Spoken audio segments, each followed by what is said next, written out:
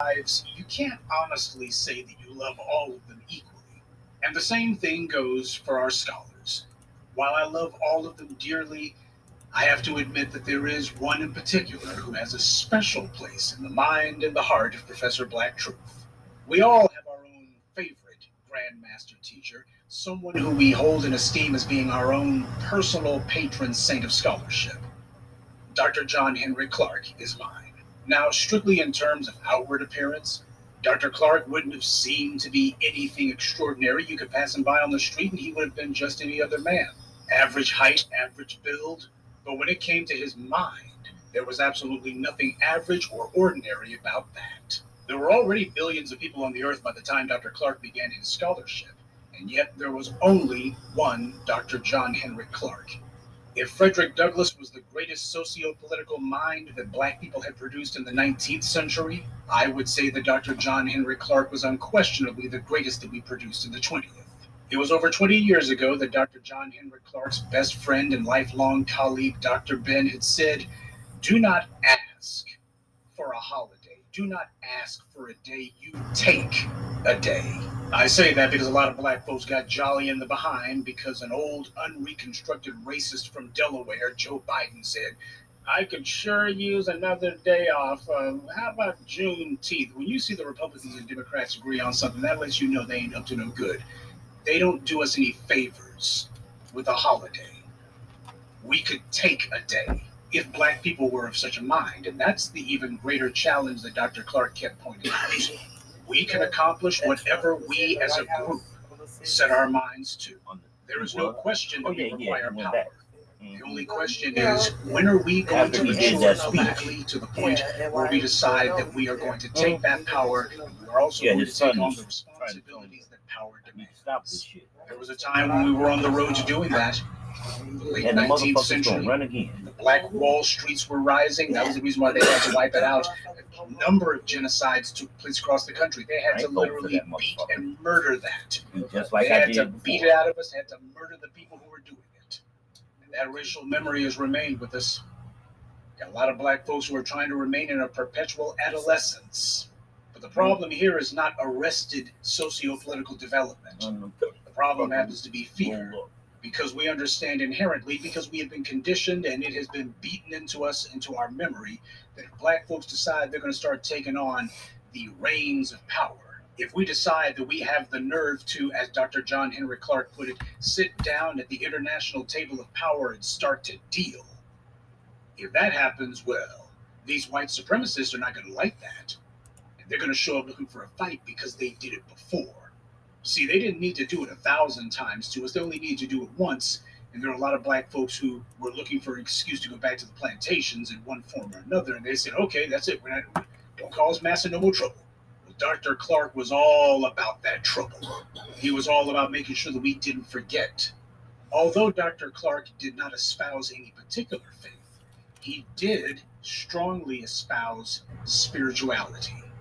And like an old preacher, who had the guts to convict an unruly group of parishioners of their sins, Dr. John Henry Clarke let his people know that we had transgressed against ourselves, transgressed against the sacrifice of our ancestors, and we were transgressing against generations not even born.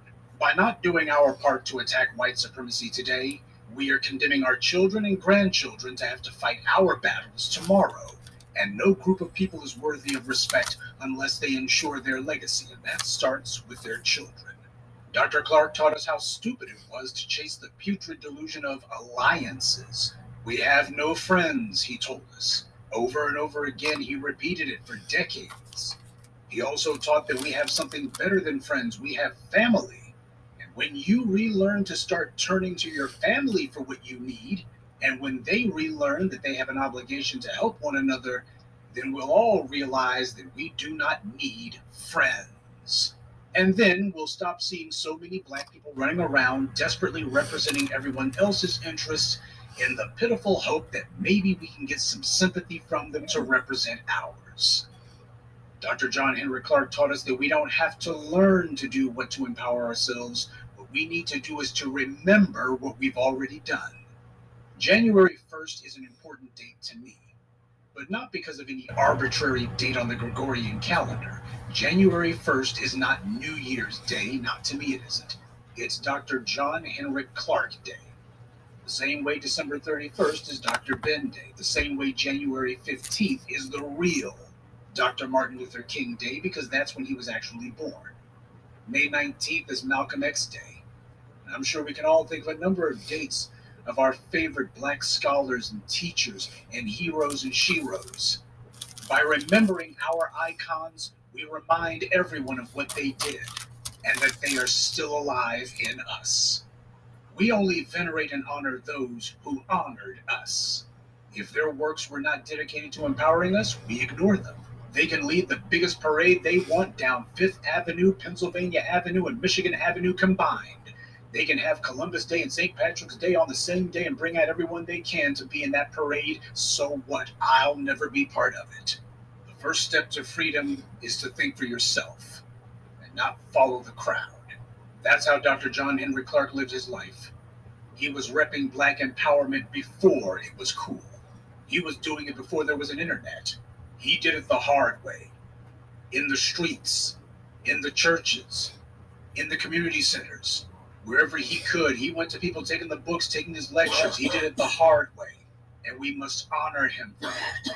A student should want to honor his teacher. And the best way to do that is to take what the teacher taught them and run with it. For all he's done, for all he's inspired, Dr. Clarke deserves no less. I don't really do these year in review things, but in this case, I feel like it's appropriate. What year is it? 2022, right? Wrong. It's still 1865, because our condition hasn't changed one iota since then, and it is the condition of a people that defines what time it is. So long as we remain in the oppressed condition we were in at the end of chattel slavery, the hands on the clock haven't moved one iota. They haven't budged an inch. And that is the struggle before us, to get the hands of progress moving again, to force them to move. But as Dr. John Henry Clarke taught, before you can see where you're going, you first need to take a look back and see where you've been. And looking back, what I see is that January 1st, 2021 started off with Biden confirming that he was going to compromise on all those empty promises he made to black people. Well, as Frederick Douglass said, as with all compromises, it defeated itself.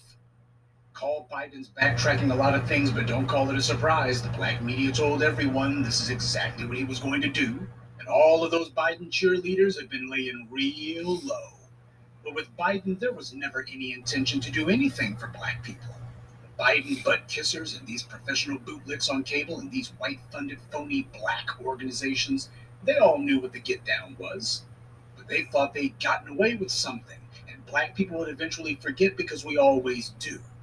But who wasn't forgetting was all of those white supremacists who had been storming state capitals across the country in 2020, like in Michigan. Those gun-toting racists, rather than being rounded up or neutralized where they stood, instead the authorities let them march into the state capitol building with assault rifles, scream at the cops. It was a dress rehearsal for the January 6th insurrection.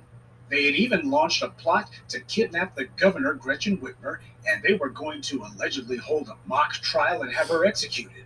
So in 2020, you had some gun-toting thugs who called themselves storming the capital of their respective state, and they also had a plan to kidnap a high-ranking government official and to have them executed. Sounds a lot like hang Mike Pence, now doesn't it? So it doesn't matter if it's mask mandates or if they're complaining about an election that they lost. It seems these white supremacists never have a reason that's too flimsy or too inconsequential for them to storm the Capitol, because that's what it's really about. It has nothing to do with COVID and has nothing to do with any elections. It's all about white supremacy showing we're bums rushing the door.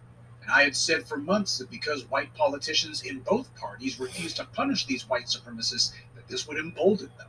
These morons imagine themselves to be some sort of martyrs, but even the most fanatical martyr loses their faith if the authorities crack down on them hard enough, take everything away from them, and punish their pals. A movement can be crushed if the government makes it their mission to go to war with it. Black people ought to know that's what white supremacy did against us here. But the need to maintain white solidarity is the foundation of white supremacy, and both the major parties subscribe to it and are dedicated to upholding it. So even under the threat of death, The Democrats are frozen with indecision. How do you punish violent white thugs with guns when you're depending on violent white thugs with guns to uphold white supremacy for you to be your street soldiers? The reason that the raging mob at the Capitol on January 6th felt so emboldened was for the same reason that the gun-toting vigilantes in Lansing felt so emboldened a year earlier. Because they know that half of the government happens to be a bunch of raging white supremacists, and the other half of the government are a bunch of complacent, empty suits. Controlled opposition is no opposition at all. In Michigan, their attorney general, who's a Democrat, did not and hasn't done anything about the gun-toting mob that stormed the Capitol in Lansing. And of course, Joe Biden's own attorney general, Merrick Garland, has done practically nothing about the January 6th insurrectionists. Slaps on the wrist is about the only thing that's going down. And why is that? It's because they're caught on the horns of a dilemma. They're the administrative arm of white supremacy.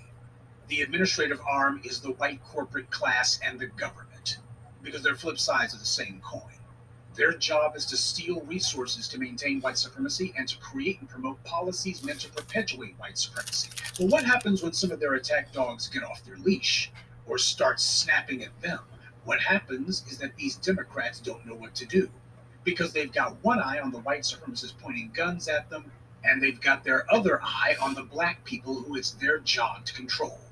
After decades of refusing to discuss the issue and pretending as if they didn't know anything, the white media was confronted with the undeniable evidence that law enforcement are indeed a bunch of anti-black insurrectionists. You had a number of former and active duty police who were part of the mob that stormed the U.S. Capitol on January 6th. You also had a number of military personnel as well. You want to know why? It's because the police and the military together, they are the enforcement arm of white supremacy. The police are responsible for controlling black people domestically, and the military is responsible for taking what white supremacy wants internationally, though these days they've been spending a lot of their time helping the thugs in blue to try to control black people. But there's also another side to that equation. You've got the regular forces of white supremacy and the irregular forces of white supremacy. Now, the regular forces of white supremacy, these are the white supremacists who wear uniforms. The irregular forces are the white supremacists who don't. The Proud Boys, the Dylan Roofs, the 4chan terrorists who attacked BLM in Minnesota, the Kyle Rittenhouses, they work closely with the police, and in the cases of Rittenhouse and Proud Boys, they've been trained by the police and work in coordination with them. In every single case where some white supremacist gunman has been shooting at black people or at white people who advocate on black people's behalf, we see that these terrorists have been working very closely with the police. That's because they're not merely operating with the approval of the police, they're operating at the police's request. The irregular forces do the dirty work that the cops don't want to be seen doing. Democrats, they can't afford to punish these white supremacist militias any more than they can afford to punish the violent racist cops. They need these violent racist gunmen if they're going to control us. And they need these racist gunmen to kill black people without hesitation. You start prosecuting these guys on a regular basis, start prosecuting them aggressively in numbers, and well, they're going to start getting real hesitant. And white supremacy is based on the guarantee of violence to ensure its control. There can't be any doubt in the minds of black people that there's going to be violence behind those white supremacist edicts. So the relative inaction that you've seen from Joe Biden's Justice Department, it mirrors exactly the inaction that you also saw a year and a half ago from Gretchen Whitmer's Democratic administration in Michigan. By the way, on a side note, just a few days after the Capitol insurrection, the Republican-controlled Michigan legislature voted unanimously to ban all open-carry firearms from the state capitol. February 2021, Kyle Rittenhouse violates the terms of his bail by moving out of his apartment without notifying the authorities where he was going to.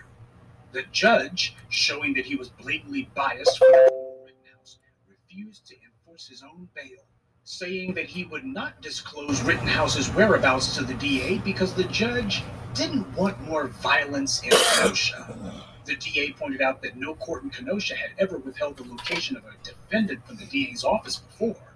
The judge said that the sheriffs, you remember them, the guys who were giving Rittenhouse a thumbs up after he gunned down 2 unarmed people, the judge said that the sheriffs would be allowed to know his location, but that the DA didn't need to know. When the DA advised the judge that Rittenhouse doesn't live in Kenosha, so the sheriff doesn't have jurisdiction, the judge cut the DA off in mid-sentence and ended the hearing. This judge wore his bias like a badge of honor.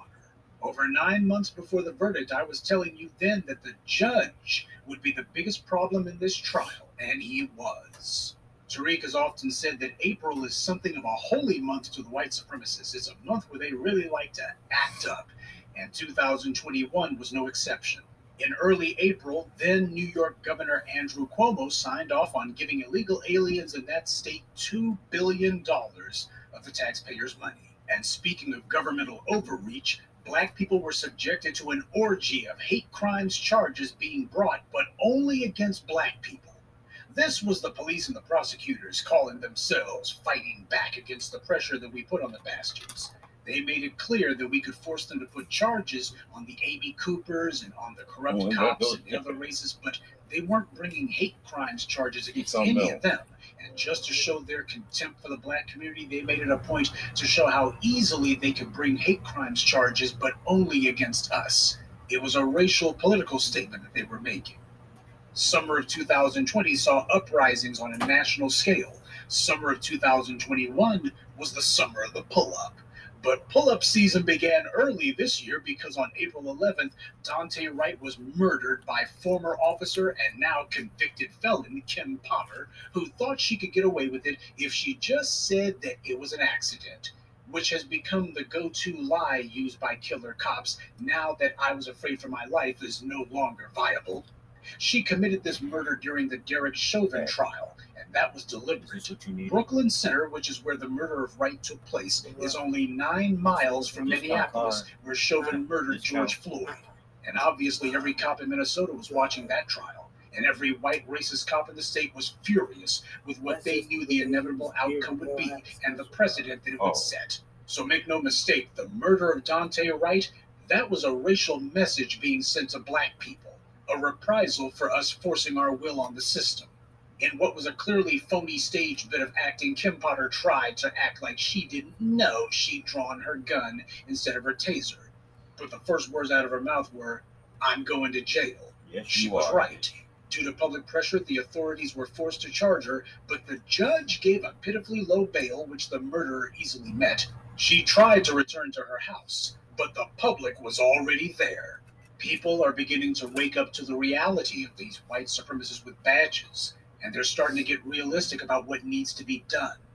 People are through protesting in front of City Hall. They know that doesn't work. The DAs are on the same side as the racists. They know that the prosecutors are never going to charge them unless the public forces them to, so the folks are going to the cops' houses now, which seems to be far more effective.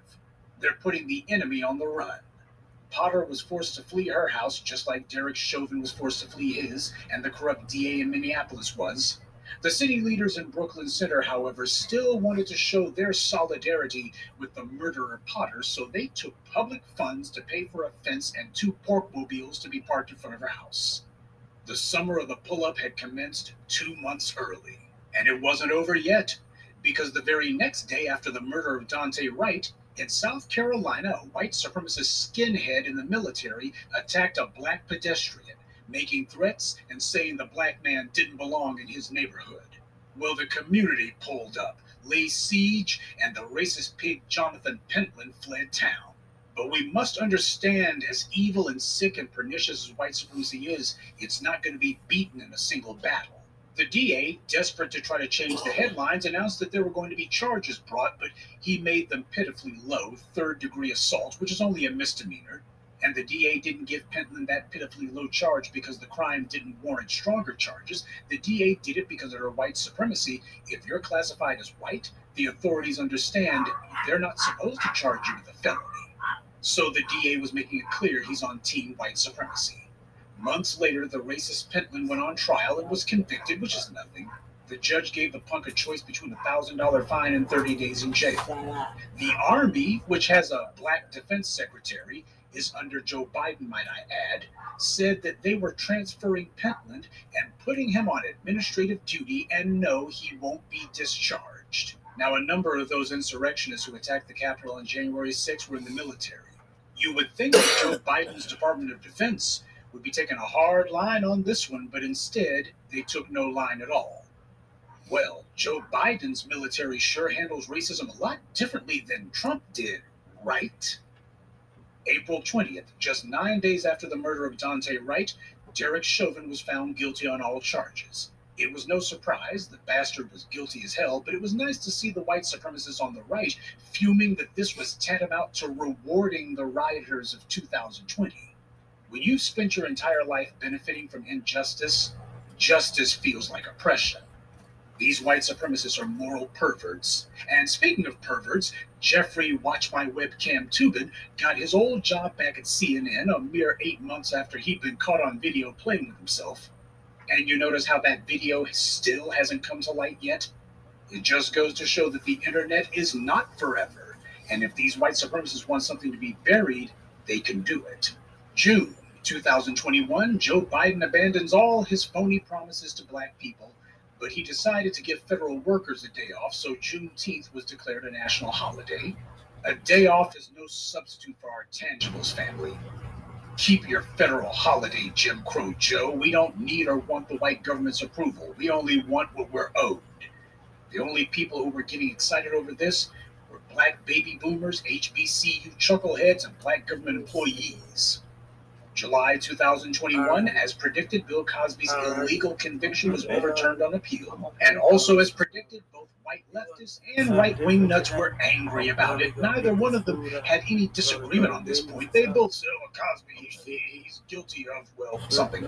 They thought they could force Cosby to confess to a crime that he didn't commit, but he never did, and the courts were forced to let him go. Officer Eric Adams of the NYPD announces that he's going to be running for mayor of New York. Nobody knows who he is, but the white media loves him, and the white establishment of New York City likes him too. He didn't have a political platform of any sort, though he didn't need one. All he needed to do was be willing to say, but what about black on black crime? And to let your black people that they need the police.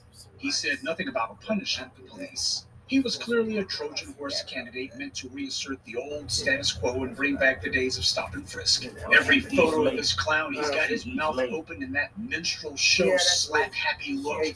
It's easy to see why the white establishment likes him so much. They know a lapdog when they see one. By the way, did I mention that New York City is a Democrat-run city, and Eric Adams is a Democrat? And that brings us to the sponsor of this broadcast, Power Tools. There's no telling when something's going to come up, so make sure you carry your power tools at all times. You never know when you're going to need to bring the hammer down, or when you'll have some trash that needs to be blown away, or some obstacle that requires cutting down. Don't get caught empty-handed. Keep your hammer close by. Keep that leaf blower at the ready, and always carry your steel. Power tools. Because no matter what your day job or side hustle may be, there's no excuse for not being ready to put in some work.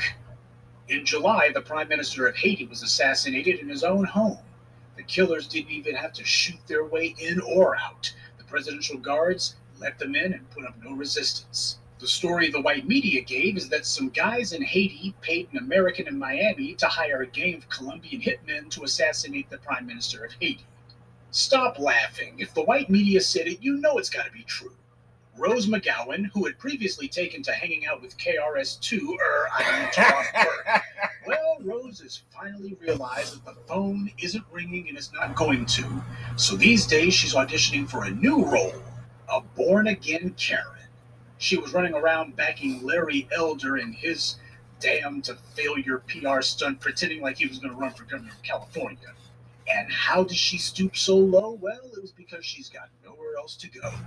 Rose was riding high in the heady days following the Weinstein scandal. Well, actually, she wasn't riding high, though she did manage to actually get some interviews on TV, and considering that her Hollywood boyfriend director, Robert Rodriguez, hadn't been able to get her an acting gig in years, well, she was desperate to see if this would jumpstart her career. It didn't. Though for about one news cycle, there was some loose talk about her getting some work doing, well, something. But whatever it was, it clearly didn't happen. Not even a pet food commercial. So now she's the pitch woman for the right wing. The bootlick and the white supremacists both have something in common. The only job skill they have is supporting white supremacy. They can't reinvent themselves as something else because they can't do anything else. So they wind up becoming the picture of pathetic, forced to desperately try to get themselves attention years after everyone else has long since moved on. They inevitably get reduced to endorsing tarot cards or timeshares or Larry Elders because that's all they can get. To them, as long as they're in front of the camera, they've convinced themselves that they haven't admitted defeat when they don't realize that at this point, nobody even cares. That's right. The Haitian migration had been underway for months before it blew up in the white media, but what most of them didn't mention was that the Haitians were only part of a larger migration caravan, mainly of Latin Americans. The country and the world saw the U.S. Border Patrol, white men on horseback, looking more like the slave patrols, and literally whipping the Haitian refugees with their horse bridles and chasing them around like runaway slaves. This was Joe Biden's Border Patrol doing this. Now, if this had happened under Trump, we all know what the orange man's response to that would have been. He would have sent out Sean Spicer or Sarah Huckabee, and they would say, the video's very serious and we're looking into it. Well, Trump wasn't in the White House. Joe, I've got the black community's back. Biden was. These are his Border Patrol agents. He has the power to punish them. So we all knew Biden would personally make a statement condemning this atrocity and promising to punish the perpetrators, right? I mean, he certainly wouldn't hide behind his press secretary like Trump did and have his spokesperson give some empty statement that they were taking the matter seriously and they would look into it. So what did Joe Biden say about all this? Nothing. Instead, Biden sent out Jen Psaki, the white woman who got the job Simone Sanders wanted, and she said, it's very serious and we're looking into it. Gee, things are a lot different under Biden, all right. And notice how there's no mass protests or uprisings. This was why it was important to get Biden elected, because now people who would have been in the streets raising hell are now sitting at home trying to console themselves with the feeble lie that, well, at least Biden doesn't say mean things like Trump does. People who last year would have been in the streets forcing change, now they're sitting at home waiting to see if Biden's going to do something. They're going to be waiting a long time. October 2021, Dave Chappelle proved that he was the only black man in Hollywood who's got a spine. Well, actually, he's on Netflix, so he's not really in Hollywood, but he proved he was more relevant than all these bootlicking chumps in Tinseltown are. The racists in the LGBT movement tried to make a distraction out of canceling Chappelle. Is what they always do. Whenever there's some white guy who's in the press getting some bad media attention, they go looking to see is there a black man who they can drag for nothing. Oh, you said something 15 years ago. Well, we're going to drag you for it today because there's a white guy who we got to get the heat off of. But rather than bow down, Chappelle doubled down. He told the loudmouth malcontents that he wasn't bowing to them, that they would not summon him as if he was their servant, and he wasn't going to talk to them unless and until he decides to. They tried to attack Chappelle, but there's nothing as irresistible as a black man standing up for himself, so the public sided with him. The screeching handful of Twitter twits tried to attack Netflix, but that only got them unemployed. Chappelle had said that he wouldn't do any more LGBT material until they could all laugh together. At last report, a couple of weeks later, he broke that promise, as he should. Dave Chappelle ridicules and lampoons everyone regardless of race, creed, color, or sexual orientation. To exclude only the LGBT community from his routines wouldn't be bending the knee necessarily, but it would certainly be bowing his head, which would have amounted to the same thing. Besides, the Twitter twits who were attacking him, they weren't laughing at his material before now, so no amount of self-censoring or attempts to make nice would work because this wasn't about his comedy material. It was about a gang of anti-black racists targeting him because it's always open season on black people. Well, this time the target fired back, and he wasn't alone. The white media had been making the occasional report of unhappy rumblings in Kamala Harris's vice president's office. Well, in October of 2021, those sporadic rumblings became a steady drumbeat. The word dysfunction became synonymous with Kamala Harris's vice presidential office after reports of infighting and bickering by her staff came to the surface. The white media used to call Jim Crow Joe the human gaff machine, but Kamala Harris swiped that crown when practically every interview she gave became an embarrassment or forced the White House to have to issue clarifications, which were basically retractions for a new name. They're actually going to be trying to rebrand Stop and Frisk and see if the public accepts it this time.